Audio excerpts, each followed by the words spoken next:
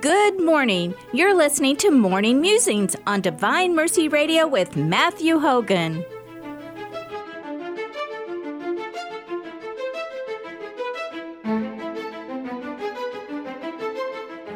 And now, here's Matthew. Good morning, listeners of Divine Mercy Radio. This is Matthew Hogan, and today we're continuing our interview with Father Leo Blasey, talking about the Flame of Love movement. And here we go. You do healing services, which you also mentioned earlier, across, I think it's once a month. Is that correct? I'm doing healings. I'm offering them on the first Fridays. And again, we want to separate the two things because the healing services are healing services and the Flame of Love is the Flame of Love. But right now, the Flame of Love movement is sponsoring those events. We're establishing them and we're getting them scheduled as part of our mission to the diocese. And the bishop has told me several times how grateful he is of having these services available for people to come and receive that gift of the outpouring of the Holy Spirit. And so. Yeah, so how do the healing services work? Are they more of like a spiritual or a physical healing, or is it both? Both. We offer both of them. So the way a typical evening goes is we begin with adoration. We expose the Blessed Sacrament, and people pray while we're the priest, and we usually try to have 3 or 4 priests at each of the healing services, and they hear confessions. The last half of the hour of adoration, we actually pray the Flame of Love Rosary, which has a number of prayers in it that are not in the usual rosary that people are used to praying. And it's an opportunity for us to expose people to that and to explain to them, if necessary, why we would have additions to the prayers or additional prayers in the rosary for the Flame of Love. But basically, the explanation for those things is that the Blessed Mother asked Elizabeth to do those things and to have them as part of it because there is a need in the world today. So I'm going to talk about the one specific prayer, the Hail Mary. There is a phrase in the Flame of Love movement added to the Hail Mary so the last half of the prayer goes, Holy Mary, Mother of God, pray for us sinners. Spread the effective grace of your flame of love over all of humanity, now and at the hour of our death. Amen.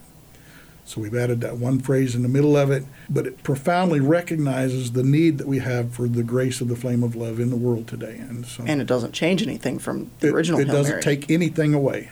And so, you talked about the original Hail Mary. We can talk about how the Hail Mary has changed over the centuries. Well, wasn't it originally just like the first half of what we have today? And even less than that. It was the 2 quotes from St. Luke. It was, Hail full of grace, the Lord is with you. Blessed are you among women, and blessed is the fruit of your womb. And that's all there was. It didn't say Mary. It didn't say Jesus. And then eventually it grew to mention the name of Mary and the name of Jesus. Obviously, Jesus is the hinge point of the prayer. The focus of the prayer is not really on Mary. It's on Jesus. And the first half was there. And then at the Black Plague in the Middle Ages in Europe, people were dying all over the place. So they added the second part of it, Holy Mary, Mother of God, pray for us sinners now and at the hour of our death. Amen. Yep. And so that was an addition, actually the third edition of the prayer of the Holy Mary, the Hail Mary. So, and then now we've got another need in the world today, and so the Blessed Mother has given this to us to offer up and to ask for the graces that we really need in the world today. So. Yes, and for anyone who's worried, the Church has said it's completely okay to add that. Yes. Yes. It's surprising how quickly people pick it up and are able to incorporate it without really having a difficulty at all. So the other prayer that comes directly from the Flame of Love is a prayer called the Unity Prayer. Our Lord said that if we would pray that Unity Prayer, that it would blind Satan. And so in my parish, we have implemented saying the Unity Prayer before any liturgical event. So before every Mass, we pray the Unity Prayer. Before we start our adoration or benediction, we say the Unity Prayer.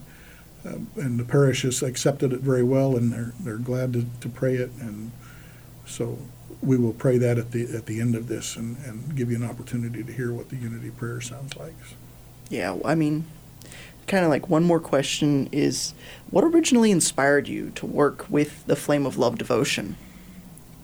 You know, the Holy Spirit works in strange and wonderful ways. I was coming out of my office one day, and a woman pulled up in the parking space in front of the office, and she asked if I was Father Leo, and I told her yes, I was. And she said, well, another priest had sent her to me because she was looking for a priest that was filled with the Holy Spirit. And I don't know how this other priest got the idea that I was filled with the Holy Spirit, but he gave her my name and told her that she needed to come and talk to me. And so she showed up and asked if I would be her spiritual director.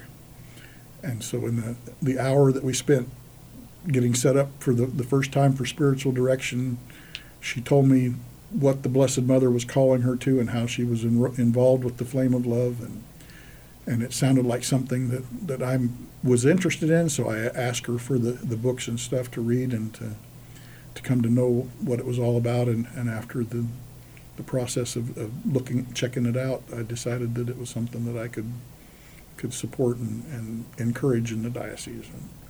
And so over the next few months, and it took several months for the bishop to research it and to decide that he was willing to allow it.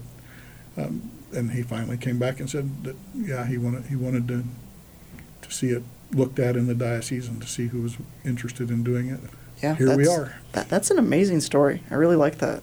Like, you never really know what's going to happen next. Like, God can throw anything at you at any time, and I'm sure that's probably what Elizabeth Kindleman thought back when she originally was actually receiving this in the first place. So that's an impressive story. I look at Elizabeth and her life experiences, and I see a lot of my own experiences in hers. And I know there were times in my life, you know, there's a saying in English that what doesn't kill you makes you stronger. And there have been a couple of times in my life when I've looked to God and said, okay, God, I'm strong enough. and I'm sure that Elizabeth probably had some of those same thoughts during points in her life when the struggles were really great. So I was just, as I read her diary, I was really able to connect with those things and recognize how God had moved in my life in similar ways that he had moved in hers. And so it really made me willing to go out and put some time into it. So, yeah. Thank you so much, Father. And you said you wanted to end with the unity prayer? We'll close with the unity prayer. So, in the name of the Father, and of the Son, and the Holy Spirit.